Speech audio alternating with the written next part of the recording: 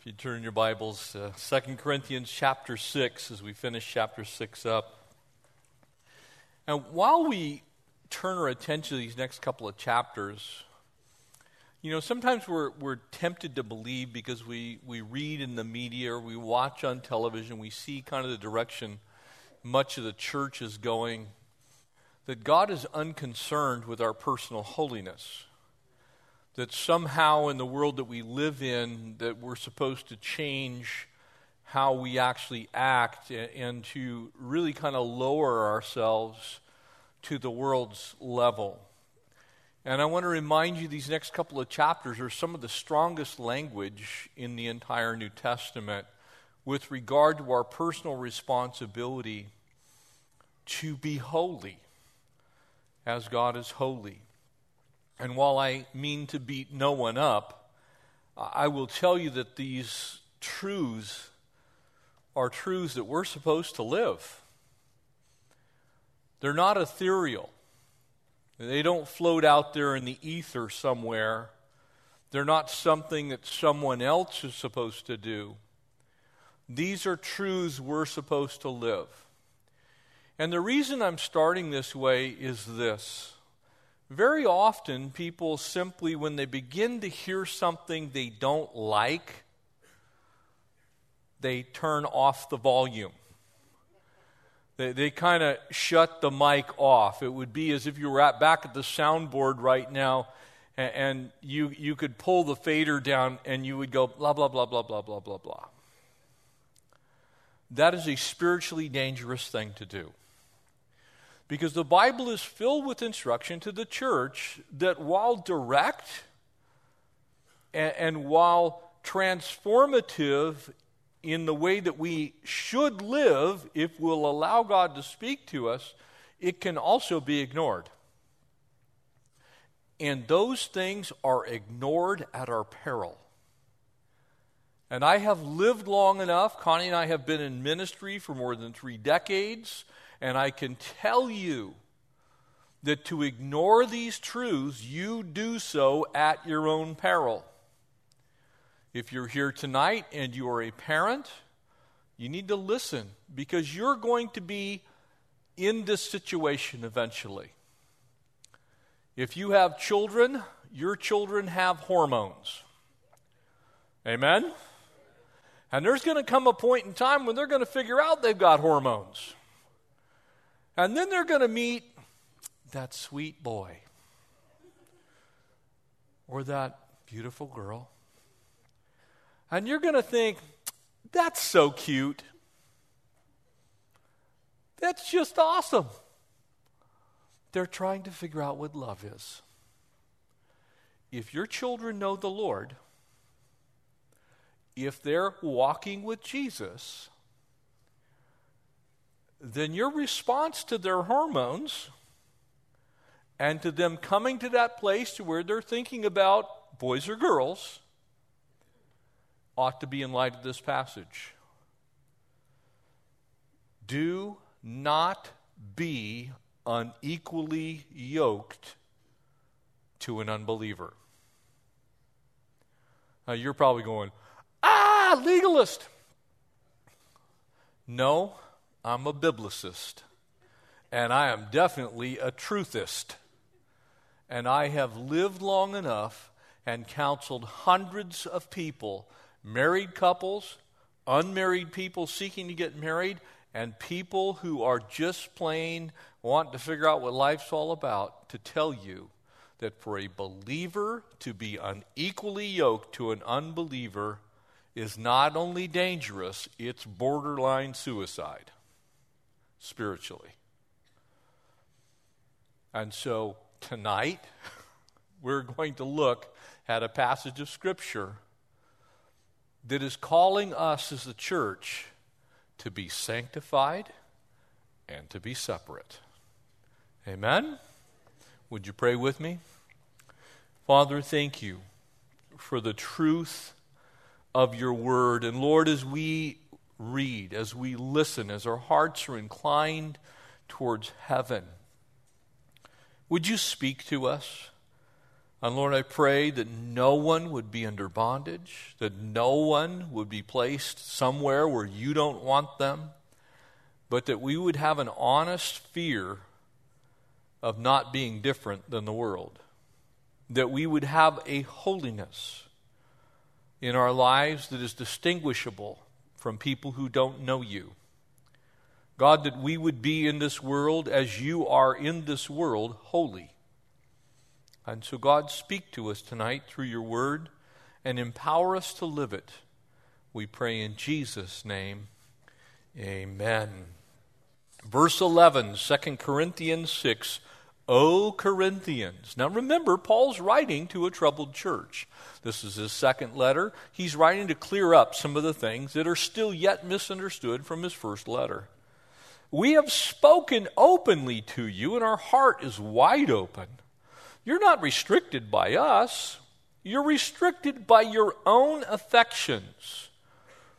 Now return for the same. What he's saying is, okay, you've had your piece. You've spoken your bit. You've said what you need to say. Now listen up. Gird up your loins, put on your big boy and big girl pants, and get ready. For I speak to you as children. You also be open, and here it comes. Do not be unequally yoked together with unbelievers. For what fellowship, and I want you to circle the adverbs in this particular passage. For what fellowship has righteousness with lawlessness? How can someone who does not know the Lord have sweet communion with someone who does know the Lord? The answer is they can't. Someone who doesn't know the Lord cannot have Christian fellowship with someone who knows the Lord, because they're not a believer. This is a simple thing. This is not a complex theologic problem that one needs to figure out. Don't be unequally yoked.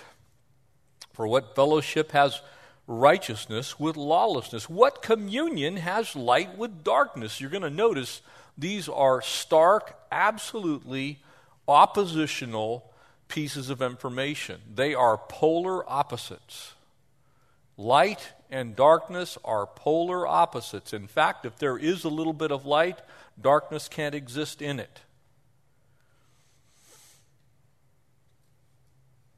Or what accord? You see it? What fellowship? What accord?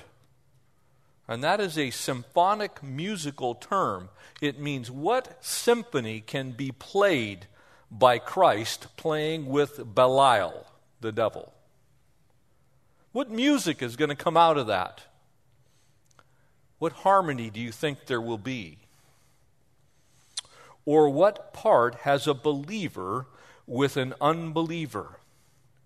What agreement has the temple of God with idols? For you are the temple of the living God, as God has said. I will dwell with them. In other words, this is a statement. You are the temple of God. You're the dwelling place of the Most High. You're the place where the Lord lives on this earth in that sense. You are the church. We are the church. We are His people. We are God's representatives on this planet. We belong to the Lord. We were purchased by the blood of the Lamb of God. It is no longer we who live, but Christ who lives in us. And the life that I now live, Paul said, I live for Him. And I want you to lay hold of this truth. And please do not let the severity of it cause you to turn off your hearing. Because I think much of the problem that Christians face in this world comes from the violation of this very deep principle. Because when we will not separate ourselves from the world, and we're not talking about you living in a cave and being a monk, we're talking about you standing always, every day, for the Lord Jesus Christ. In everything. In your relationships, in your workplace, in the liberties you take, in the leisure time that you spend, in the way that you spend your money, in what you do, how you earn a living, where you go in business. All of these things are to be in the hands of the living God, for we are His temple. We are a walking, talking temple of the Holy Spirit. We actually represent Christ in this world. It's as if when you show up, a bus door opens up and out steps Jesus. And so whoever comes out of that bus, that's who we represent. We are to be sanctified and separate. Come out from among them. He says, I will be their God. They shall be my people. And therefore, come out from among them. And I will receive you and be a father to you. And you shall be my sons and daughters, says the Lord Almighty. A shortened version of this directive exists in Ephesians chapter 5 and verse 1, and it says there simply, be ye therefore imitators of God as little children. You see, when you think about this passage, there is no part of your life that it doesn't apply to. It doesn't say, come out from among them, except with regard to making a living. It doesn't say, come out from among them, except with regard to dating. It doesn't say, come out from among them, except with regard to your leisure time. It doesn't say, come out from among them, except on the weekends if there's a good party. Paul is saying, look, here's the problem, church at Corinth. You've forgotten what it's like to actually withdraw yourself from the world and be set apart for the Lord. That's what it means to separate ourselves. And it is unfortunate to me that this doctrine of separation has been so misunderstood and so abused when it is actually essential to the church. Because on one hand, you have very sincere, zealous Christians who've turned separation into kind of this religious isolationist, kind of like, preppers for Jesus. You go live in a cave, you try not to buy anything that was ever produced by a non-believer. You try and drive cars where the fuel in them has been produced by people who love the Lord. Kind of sounds impossible, amen? I'm making it impossible for a reason. Because it's impossible. Paul's not saying, God's not speaking to us, saying you need to completely isolate yourself from unbelievers. He's saying you need to be different than unbelievers. Distinctly different than unbelievers, I might add. And that is where the church has missed it, I believe. Because a lot of the church, when you watch the way they live, you watch what they buy, you watch what they read, you watch and listen to the music that they're listening to, you're going to find out there's very little difference between the church and the world. And so when someone in the world examines our life, they don't see us as imitators, as little children of God. They see us as imitators of the world, and that's what they are. So they get the wrong impression about God. And they get it from the church. And again, please do not be beat up. Listen carefully and look at your own life and ask yourself, are there areas of your life where you're not being sanctified? You're not being separate. You will not go where God wants you to go. Because He's not going to take all your fun away. He's going to make your fun holy. He's going to make your love life sanctified. He's going to give you pleasures like you've never known. He is not going to make you mean-spirited, angry. He is going to make you loving, gentle, and kind. And you're probably going to have more friends than you've ever had before. And oh, by the way, they're going to be real friends. You see, there's a misconception that if you walk in this world the way the Lord wants you to, that you're going to become irrelevant. Let me tell you, you will not only not become irrelevant, you will be no more relevant than you are representative of Jesus. If you represent the Lord, I've been going back and forth, all my Laker friends, and me being a Clipper fan, just saying. It's okay, you can boo, I don't care. When we beat you in that first game, you can talk to me then. No, and this is how it's gone. I've been going back and forth with everybody, and it's like, we've had these kind of conversations, like, no, let's just represent, amen? Look, it's okay to have some healthy competition. What better thing than have the two very best teams in the whole NBA, both in LA, amen? So to me, it's a good thing, but we all should represent. And so I actually love the fact that when somebody comes to me and says, man, I'm a Laker fan, I go, praise the Lord. I've been waiting for 40 years for a championship. So don't disrespect my time. But we should represent. You see, someone will know by who you represent. Are you representing Jesus with the same ferocity that we represent sports teams? I pray it's even greater, amen? Whether you're wearing purple and gold or red, white, and blue, we ought to all be wearing Jesus, amen? You see, for me, I look at these things and I go, Lord, am I representing you? Don't let me take this extreme opposite position. Well, I'll just break down all the walls. I don't want anybody to not think that I care for them. And it's turned into this absolutely intolerant tolerance we have. Amen? Because the only thing that the tolerance of our day is producing is tolerance for sin. I am in shock when I watch things. It's like, man, you can say any filthy, vile thing you want, but don't represent Jesus. You can do any disgusting, despicable thing in our world and in our country. You can change the curriculum as we are doing in our state right now to teach your 8-year-olds about lesbianism.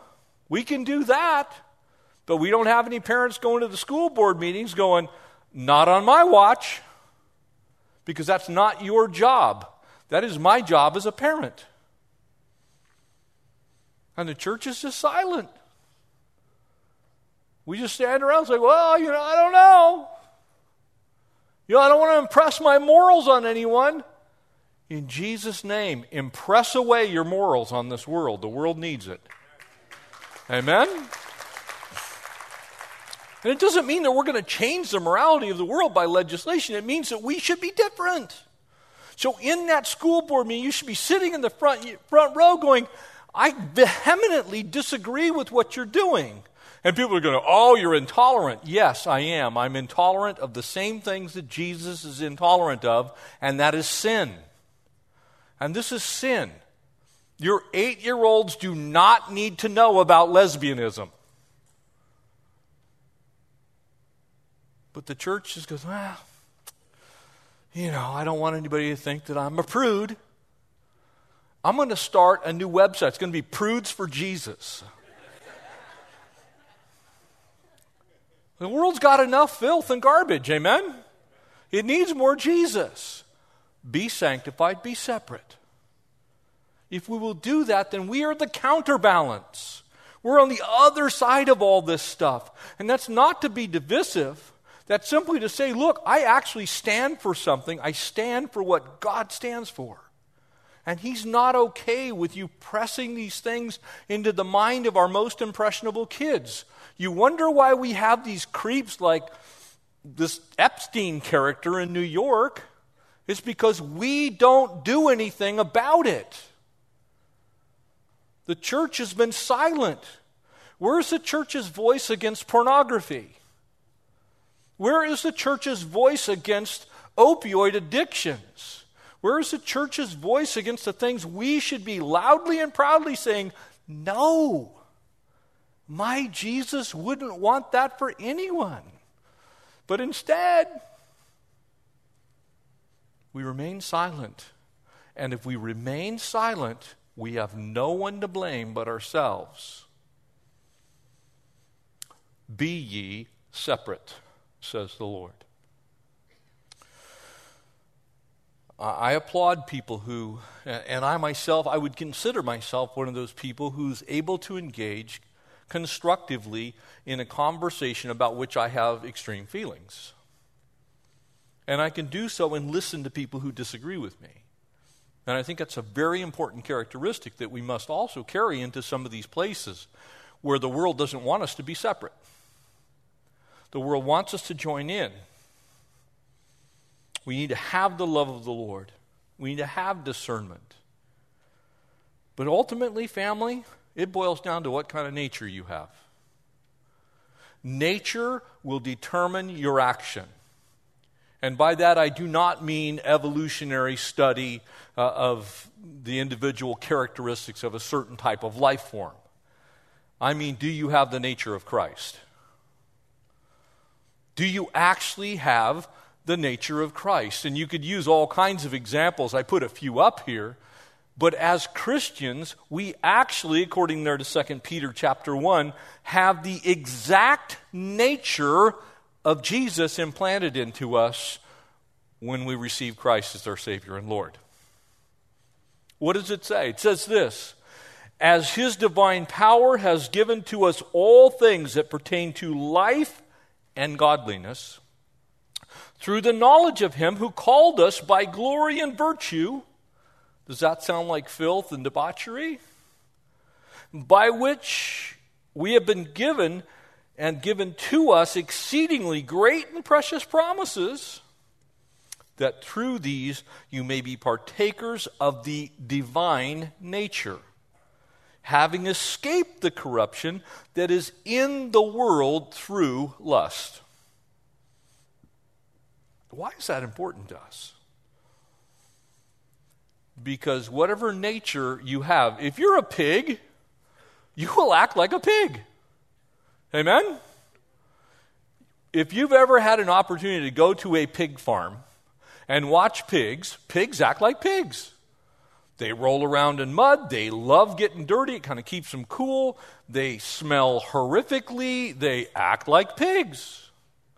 Sheep do the same thing. Follow around a flock of sheep. They all do the same exact stuff. They, in that sense, have DNA of a sheep and DNA of a pig. If you have the nature of Christ implanted into you, shouldn't you act like Christ? Shouldn't we act like Christ? That's a question, family. We should, shouldn't we? So when we're not, we're actually fighting against the new nature that we have in Christ. That's why you feel bad about sin. That's why when you do things you're not supposed to do, your conscience is going, That's not who you are. You need to let that go. You need to turn and run away from those things, because that's not who you are.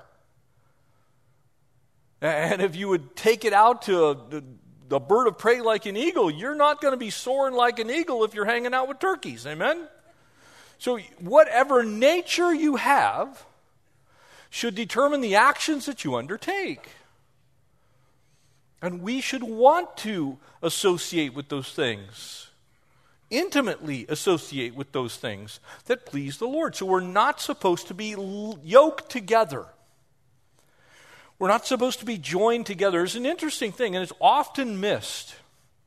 When you look at the original command in Deuteronomy chapter 22, it adds a little bit of extra oomph to this. Because when you look at that command, the ox was a clean animal and the donkey was an unclean animal. And so the command was, don't hook what is unclean to that which is clean. Now, furthermore, it's pretty obvious that you don't want to hook an oxen that's shorter and stockier and bigger to something that's a donkey that's taller and thinner, because if they try and go anywhere, the one who weighs the most is going to go the direction that it wants to go. Amen? The one that has the most power. And so when you hook yourself to the things of this world, where do you think you're going to go if you're in the world? The world has tremendous power to draw us away unto itself if we yoke ourselves to that which is unclean. So when you pick up a habit, or here's where it really gets ugly, or you are dating an unsaved guy, and you're banking on the fact that you're going to save them. I can't even tell you how many times I've gone through this particular mindset. Well, I just see it in his eyes. I can tell. Not only can you not tell, you're being deceived. Because it's not that simple. Because until someone has the nature of Christ, they are going to act like the world. It is nearly an impossibility for someone who doesn't know the Lord to do that which is godly and right, because spiritual things are spiritually discerned. The carnal mind cannot even know them. That's what your Bible says. So what happens when you put yourself in that situation, little tiny compromises kick in.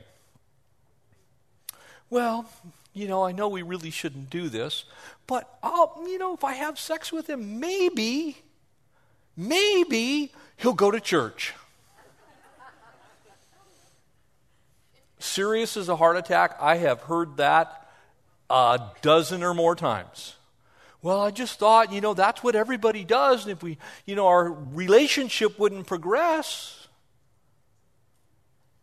Let me tell you what you catch. If you go fishing and you fish in the sewer, I can tell you what you're going to catch, and you don't want it. You see, whatever nature you have, that is eventually going to come out. And you can hide it for a while, and guys are pretty good at that. Sometimes ladies are good at that. The world is really good at that, but you cannot hide it forever. And then you marry that person. And then the portal into the underworld opens up in your life. And I'm not saying every believer who's married to an unbeliever that this happens instantaneously, but you are unequally yoked to the world, and eventually, we're just not going to go to church, honey, because I say so. I'm sick and tired of you throwing this Jesus thing down my throat. And I have watched marriage after marriage run into the brick wall that is Jesus. Because he's non-negotiable, amen? You can't negotiate around Jesus. He demands respect. He demands your loyalty. And so eventually you're either going to have to abandon Jesus, or you're going to have to say, I can't do this anymore.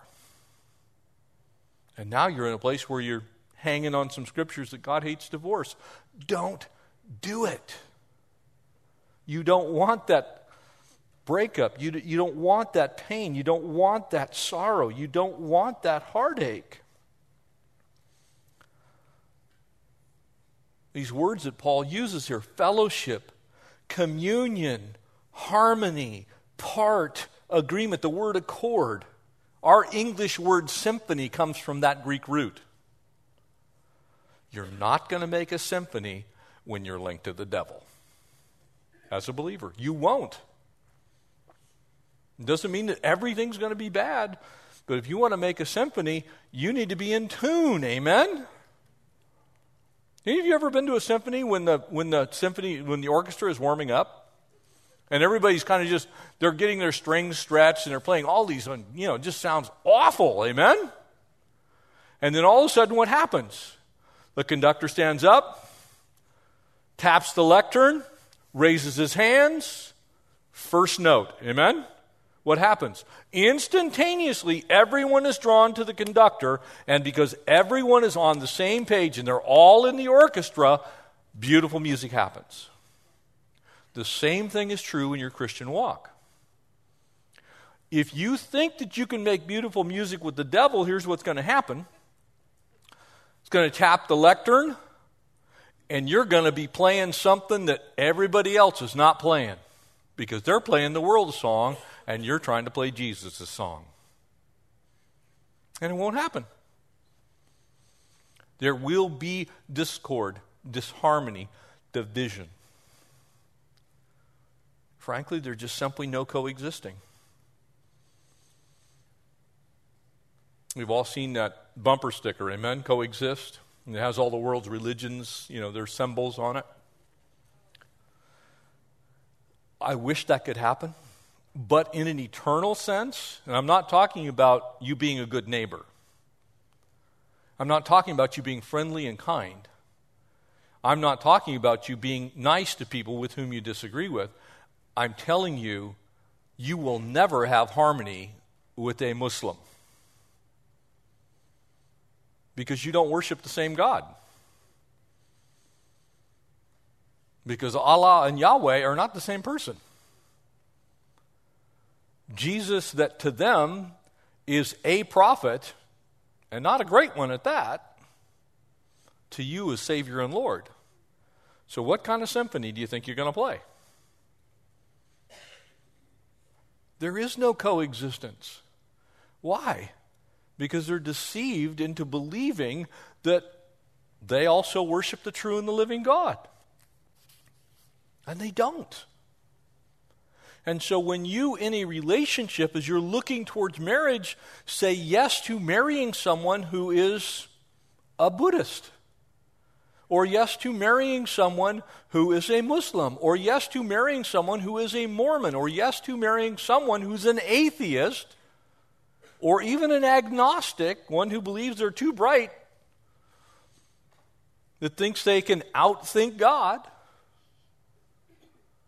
When you get into that situation,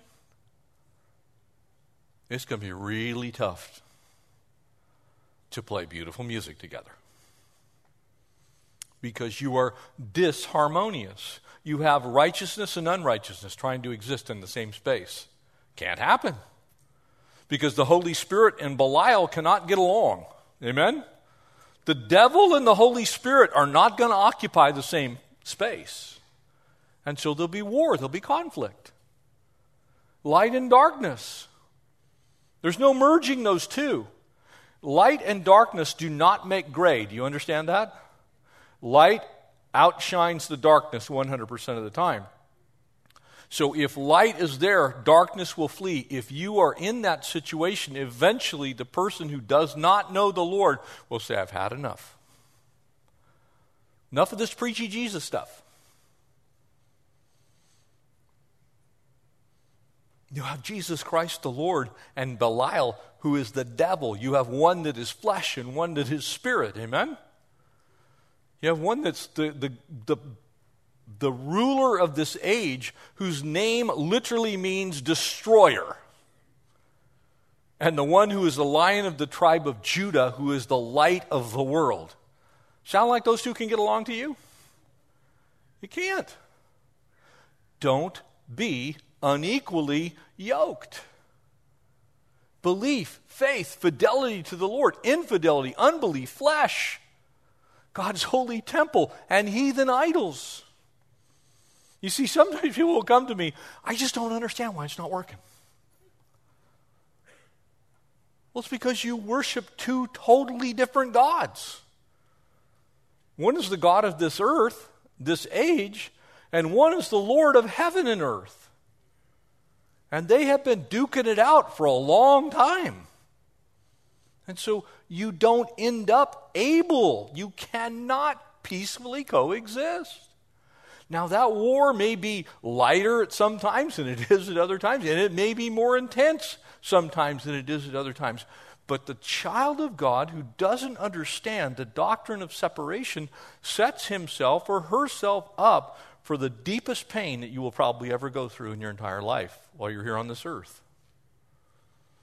because you are going to have to then look Jesus in the eye and say, I chose the world instead of you. You don't want to do that. It will be pain upon pain and sorrow upon sorrow. And because God loves you, He's going to allow the misery in your life.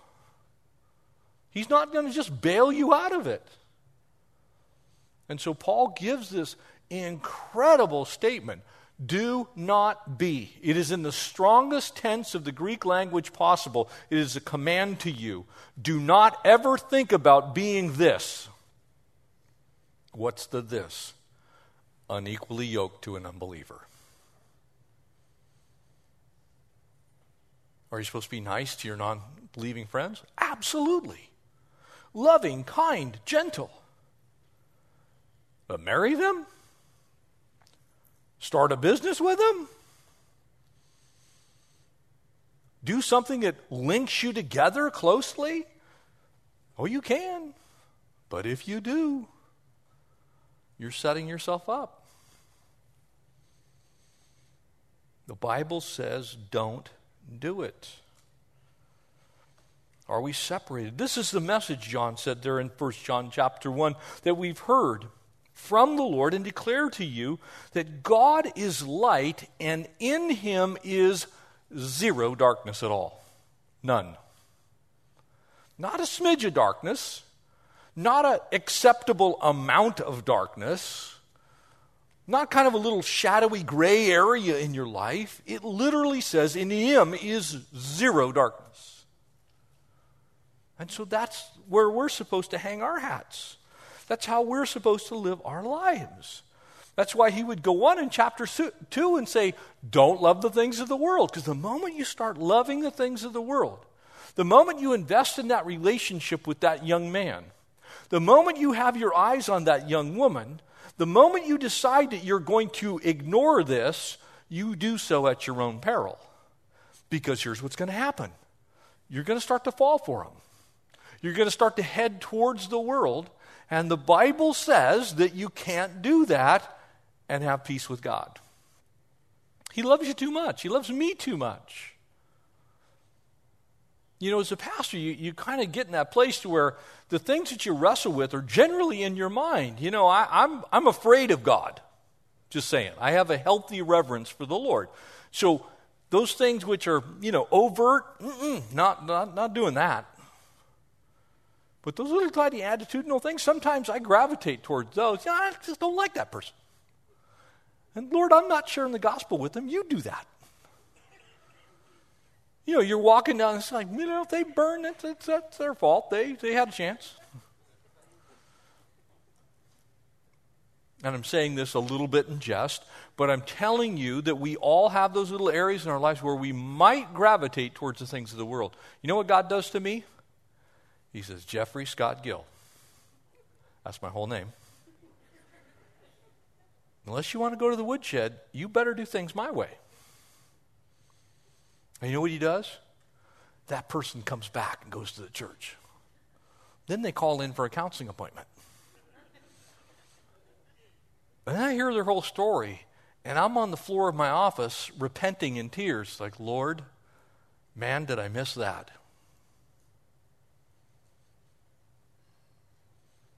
You see, God wants us to be separate for the right reasons and open for the right reasons. Amen? He simply commands us to come out. And so that separation is a command, not a suggestion. And he's quoting here from Isaiah 52, which is speaking of after the millennial reign, in the time that Jesus rules and reigns. And so he's giving us a view really of what lies ahead. And when we look at what lies ahead, we should want to get there right now. Amen? I want heaven on earth. And I'm not preaching a kingdom now theology. I'm simply saying that the more Jesus we can put on the earth right now, the better. Amen? The world doesn't need any more devil, that's for sure. And so he says, come out. And that is a definite act implied upon the hearer. That's what it means in the Greek language. It's like, come out. Not, well, when you feel like it, after you've had enough of it, then maybe start working your way this way. It is an imperative action incumbent upon the hearer to get out of there. Pull yourself by your bootstraps and start heading the other direction. It is an equivalent term, actually, to repent. It's turn around and go the other way. Come out. Be separate. And what that word separate actually suggests to us is total devotion to God. It's not just a negative act. It's not just the act of departure. You see, that's a negative act. We just stop doing what we were doing. We depart. That's the negative side. It's the positive side. It's to identify with dedication to the Lord and sanctification to the Lord. It's for us to not do the negative thing, yes, but it's to also do the positive thing, which is to be more like Jesus, be dedicated to the Lord, be absolutely purposeful and willful in what we do. This is so key to our growth in the Lord. I must separate from sin, but I separate unto God. Amen? I don't create a void. I don't just flee the sin and go, well, I hope something good happens. No, I gravitate towards the Lord. It's like, God, please change those areas of my life. Please work in me so that I don't even have that attraction anymore to the things of the world. And in our culture, it has never been more important than it is right now for us to stand boldly for the King and for his kingdom and to come out from the world. You say, look, I'm not going to do this. You cannot have me. You can't have my children. I'm not giving in. I refuse to go the world's way. We are being bombarded. I am watching church after church and denomination after denomination go, you know what? I'm just giving up on this. We're doing gay weddings. Not here. And I don't say that just out of boldness. I'm saying I can't. That would be the most hateful thing I could do for two people steeped in a homosexual relationship to say it's okay. Me, Pastor Jeff, I approve. God approves, and so let me do your wedding. There couldn't be anything worse than that. That would be me silently hating on them because I know the truth. And it's truth that will set them free. It's not me agreeing with the rest of the world that says, you know, it's okay. Because love is not love. There is agape love, which comes from God. And there is love of friends and love of eros, sexual love. But don't be confused. Not every kind of love is the same kind of love. And so we're to come out. We're to be separate. Man, you want to be hated on? Have you watched what's going on with the Women's World Cup team? Almost half of that team are lesbians. Why am I saying that? Because they have tremendous power right now. They're on every news show. They are on every talk show. They're going around the world and they are flaunting that lifestyle like not only is it perfectly normal, but if you disagree with that somehow you're a hater. No, I'm a lover, and I know what my Bible says, and those who practice such things will not inherit the kingdom of God. And so the most loving thing I can do is in a kind and gentle way say, I can't agree with that. As a person, I respect you as a human being. I would care for you. I would even go so far as to say, me personally, if it came to someone doing you harm, I would even defend you. I would go to bat for you. I would lose my life to save you because I know where I'm going. But the way you're living your life, God's word says you're going to perish eternally for it because you will not repent. That kind of separate. Are you willing to do that, church? Because you should be. You should be. That type of church is what this world needs. It does not need another church that just says, well, whatever. We have been called to be separate. And it is a command, it's not a suggestion. As you look through the scriptures, you're going to find that Jesus said exactly the same thing. Many in that day will say to me, Lord, Lord. And he will say, depart, for I have never known you. Why? Because you can fake being a Christian. But when you've got the real nature of the real Christ inside of you, you're really going to change. And you're really going to want to be well-pleasing to him. And you're really going to have God's opinion on these things. Really. We get called out. We get called into the kingdom. It's not just a calling out of the world, it's a calling into his marvelous light, isn't it? We have been called into his marvelous light. That means we should be shining, and the darkness should be very clear because we're shining. That type of church. Brothers and sisters, we live in a world where tolerance is king. Amen? You can say any vile, despicable thing at any point in time, and somebody's probably going to pay you for saying it. It's time that the church said, no. No, I'm going to be different. That's wrong. I'm separate. Do you want God's blessing? God can't be to us what he wants to be to us unless we are to him what he asks us to be to him. Does that make sense? Blessings come through obedience. If you want the very best that God has for you, then you have been asked to make yourself, Romans chapter 12 says, I am going to give my body as a living sacrifice, holy unto the Lord, which is my reasonable service. Amen? That's part of that separation. Say, Lord, you saved me. Here I am. I'm yours. So when you want to have God's deepest blessings, you have to give him all of you. You can't hold back anything. You can't just say, well, I'm just going to keep this little bit of sin.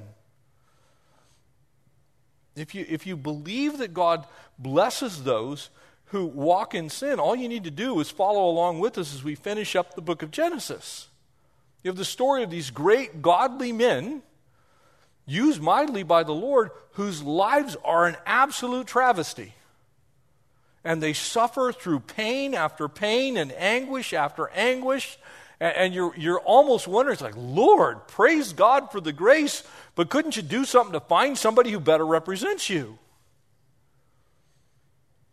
I'll praise God for the grace side of it, amen? I do. I praise God for the grace side of the Old Testament. Because I look at some of those characters and I'm like, seriously? You let that dude live? I wouldn't have done that. And then I have to turn around and go, well, you shouldn't have let me live either. Amen? When you read the book of Revelation, and this is important for us, the Lord has pulled the church out, the rapture's happened, the tribulation ensues, Christ is speaking to the 7 churches that represent the church in the world today in the periods of church history that have existed throughout time, and he begins by saying to almost all of them, I have a problem. There's something seriously wrong. I have a few things against you, he says to the church at Ephesus. And it wasn't just a few things, it was a bunch of things. You hold to the doctrine of Balaam, who taught Balak to put a stumbling block before the children of Israel. You eat things sacrificed to idols. You commit sexual immorality. You hold to the doctrine of the Nicolaitans. You just kind of, everything goes, which I hate. He says to that church, repent. Now, if he's saying that in a future sense to the church at Ephesus, don't you think that truth still applies to the church today? And so I am speaking to all of us, myself included. I want God's blessing. And if I want God to bless me, the shortest path to that blessing is by doing and being what he asked me to do and be. That's the shortest path. That's the shortcut if you want to know one. It's like, Lord, Let me be, as the writer of Hebrews said in Hebrews 7, holy, harmless, undefiled, and separate from sinners. Now, the flip side of that was Jesus. He was a friend of sinners and publicans. Amen? He hung out with people that were obviously not saved. In fact, he ministered to them. So this is not about you withdrawing into a little world. It's not about us hiding in the church. It's not about us putting up a wall around the compound and like, only the holy people are in here. It's not that at all. It's being so different that when you walk into a store, that smile that you wear on your face, people are going, man, what's wrong with you? And you go, no, there's nothing wrong with me. There's something really right with me. I know Jesus personally. I follow the King of Kings and the Lord of Lords. And you own it. You see, that's the kind of church that the Lord wants. We have to clean up our own lives in order to be that type of vessel. I have to be willing to say, look, Lord, if there's any wicked way in me, just change it, please.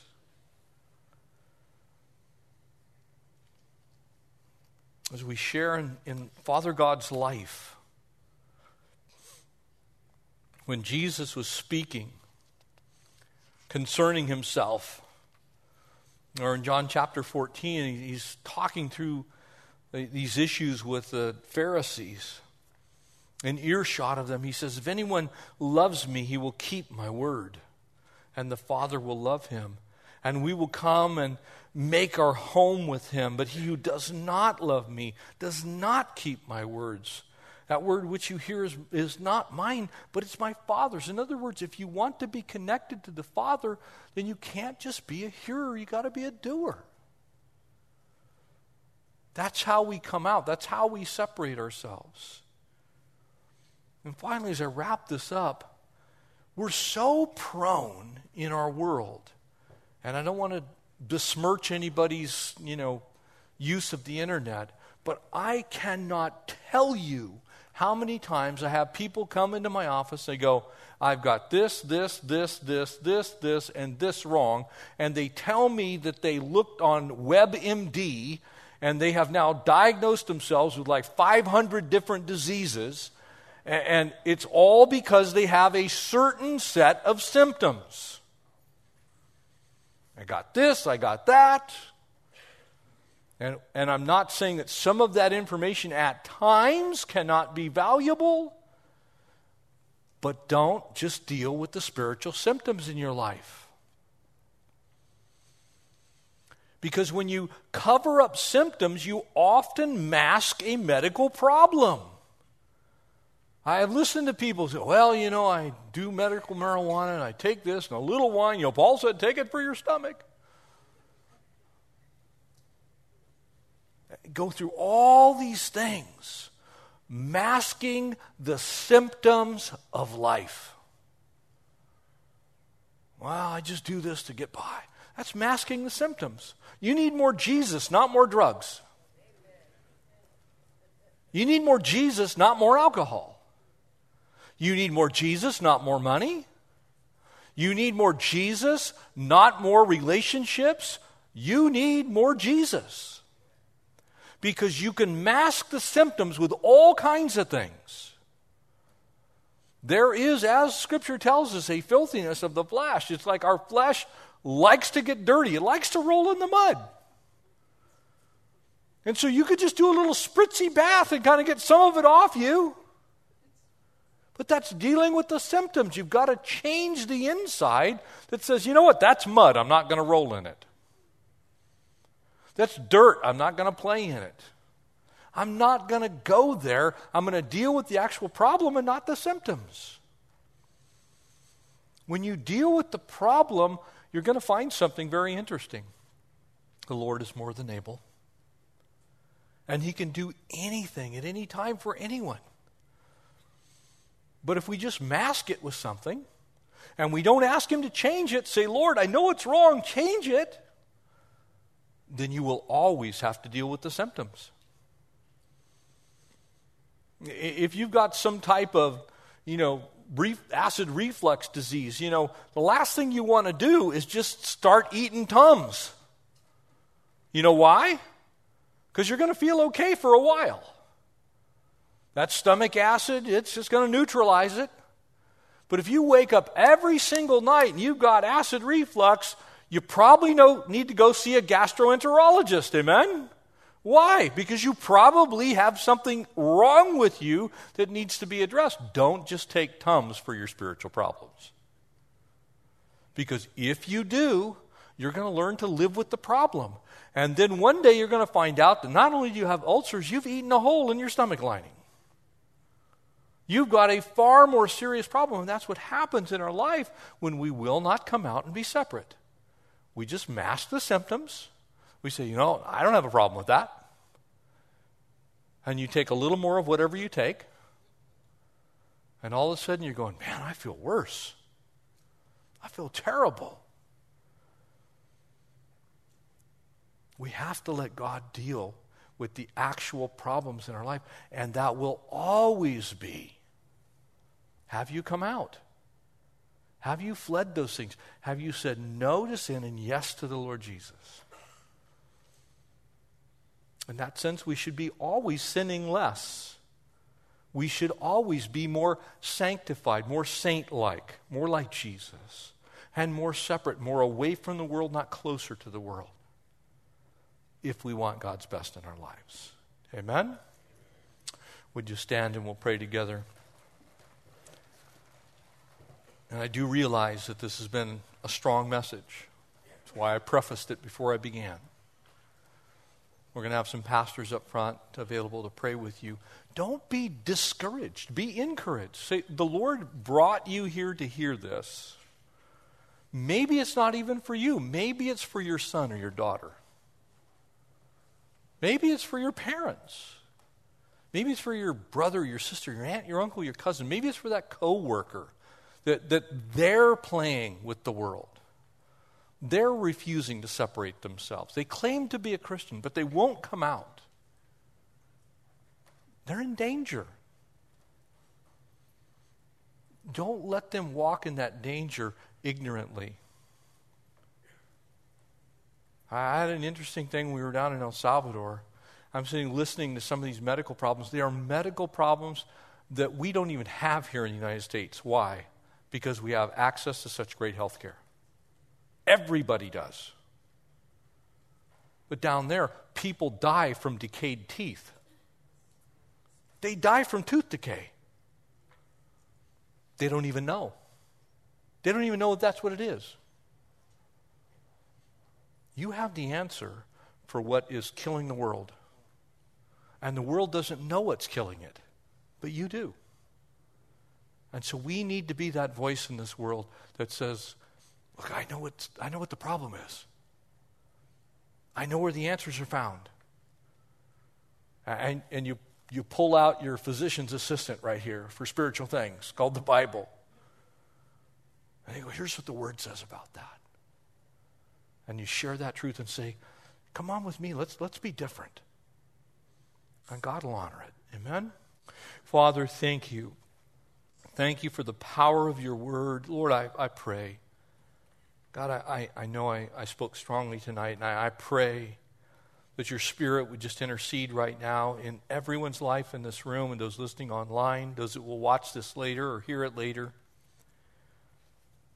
God, we don't want to be in bondage to some legalistic standard, but God, we know that you've called us out of this world and into your marvelous light. You have called us to be holy as you were holy. You've called us to be set apart and separate for your kingdom. And so, Lord, while we're being loving and kind and gentle and meek and humble, recognizing that we ourselves are flawed, would you help us to be holy in this world? Stand for righteousness, because that is what you want us to do. And so, Lord, we love you. Pray, God, if anyone's struggling tonight, Lord, set them free. Just release them from the bondage of whatever that thing is, that relationship, maybe that behavior, some sin, Lord, that besetting thing that the author of Hebrews talked to us about there in Hebrews 2. Lord, set us free. In Jesus' name, amen.